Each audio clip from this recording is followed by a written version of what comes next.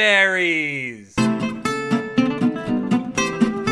Hello, my rum runnies. This is your drippy first mate Morgan Matthew Sanborn Smith and his babbling brooks of Bacardi Harry Mango. Today's story is about novel solutions, and I don't mean the type you dissolve your book in. Try, for instance, hinging your roof to let the sunshine in, and when you pop your top, you'll have an oodle of swinging shingles. Swinging Shingles by Matthew Sanborn Smith.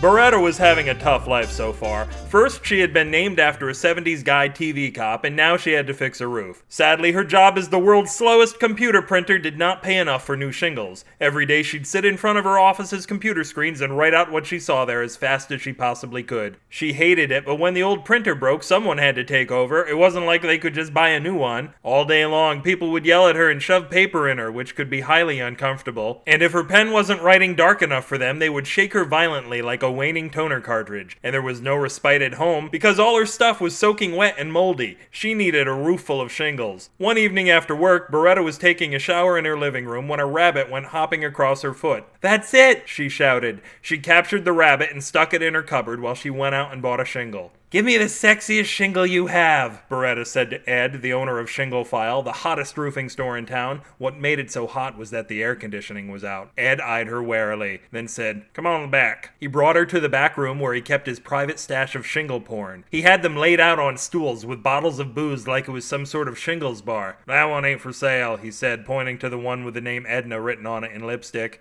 "I need something that would be attractive to a rabbit," Beretta said. "Uh-huh," Ed said with a nod and a smile. "You're into weird stuff." "Aight." He set her up with a sassy little asphalt shingle and a hot pink fishnet stocking. She bought one of his bottles of wine as well, bringing it home in a brown paper bag and bringing the shingle home in a brown paper stiletto heel. After fixing the two of them a dinner of vegetarian lasagna, Beretta let the shingle and the rabbit use her bedroom that night. 3 weeks later, the shingle gave birth to an entire litter of baby shingles. With time, more wine and dinner, dim lighting, and some Perry Como albums, Beretta had enough shingles to not only top her own roof, but to start her own breeding farm, registered with the American Roofing Club. She became so rich that she went back to her old office and shook all of her old co-workers until toner came out of them. At least she told the jury it was toner. Alas, what she hadn't counted on was the continued breeding of her shingles once they were on the roofs. But hey, with all of them overlapping up there is like one great shingle orgy. Beretta tried hosing the horny bastards down, but being shingles, the water just ran right off of them. "You're all brothers and sisters," she cried, trying to appeal to their sense of decency. But she hadn't worried about that when her inbred shingles were winning best in show at the roofing convention. If someone is asking you what you're listening to right now, I want you to pause this podcast, remove your earbuds, look them right in the eye, and tell them I am listening to a story about a herd of incestuous shingles. There was only one thing to do. Beretta climbed up on her thickening roof with a tiny pair of scissors and began spaying and neutering them, but there were far too many to keep up. Roofs all over town were collapsing under the weight of them, and in a few years the entire earth was covered in shingles. Crops were dying because no rainwater could reach the soil. It looked like the human race and much of the life of Earth was going to die out,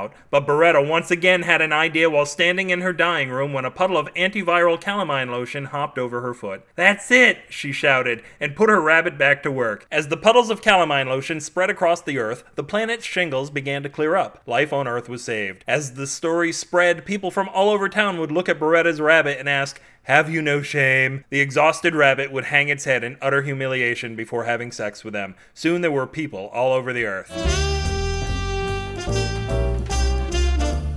If this story soothed your sores, you can smear it and other creaminesses all over the URL of the Krusty Shingle, BewareTheHairyMango.com. Whistle forebodingly in the comments for this post or legionary mail me, and we'll put our draped KP on Just Bo at Matthew@BewareTheHairyMango.com, or get cosmic with Saturn Girl and Lightning Lad at BewareTheHairyMango@gmail.com. In honor of today's story, the SF and SF signal temporarily stands for Shingle File, the home of the sexiest house toppings around. Only a staffer of SFSignal.com has any hope of winning the heart of sweet Edna. Oh, Edna, sharp-edged and thin, a dark, sultry goddess. She may be two-dimensional, but if you like things rough in the sack, she's your granulated gal, which you'll see in the morning when your sack's been rubbed raw, and she doesn't do rabbits. I can't have a cult following until you guys form a cult. Let's get it together, people. Sacrifice a mango to me at your earliest convenience and post about it on the web. Pictures would be nice. I'm talking about the fruit of the mango tree here, by the way. I don't want to see somebody's dog named Mango or something. Not even if it belongs to your asshole neighbor. Let me know about it and I'll boost your signal. Before you know it, we'll all be buying matching robes. Twitter your sexual disease disease transmitter that all your most infected followers should follow me at twitter.com/upwithgravity, where I take busloads of people to the walk-in clinic, or maybe that's the bus-in clinic, every Tuesday morning, where the staff has seen not only a rash of outbreaks, but an outbreak of rashes. I swear, we drop our drawers for the group diagnosis, and it looks like there was a big sale on corduroy thongs. This podcast melts with you all over your modern English muffin and seeps into your nooks, but not into your crannies, amounting to only half the cholesterol of your average pig lard-laden, giraffe egg-filled, mutton-sucking large bag of cholesterol-collecting Creative Commons Attribution Non-Commercial Share Like 3.0 imported licenses.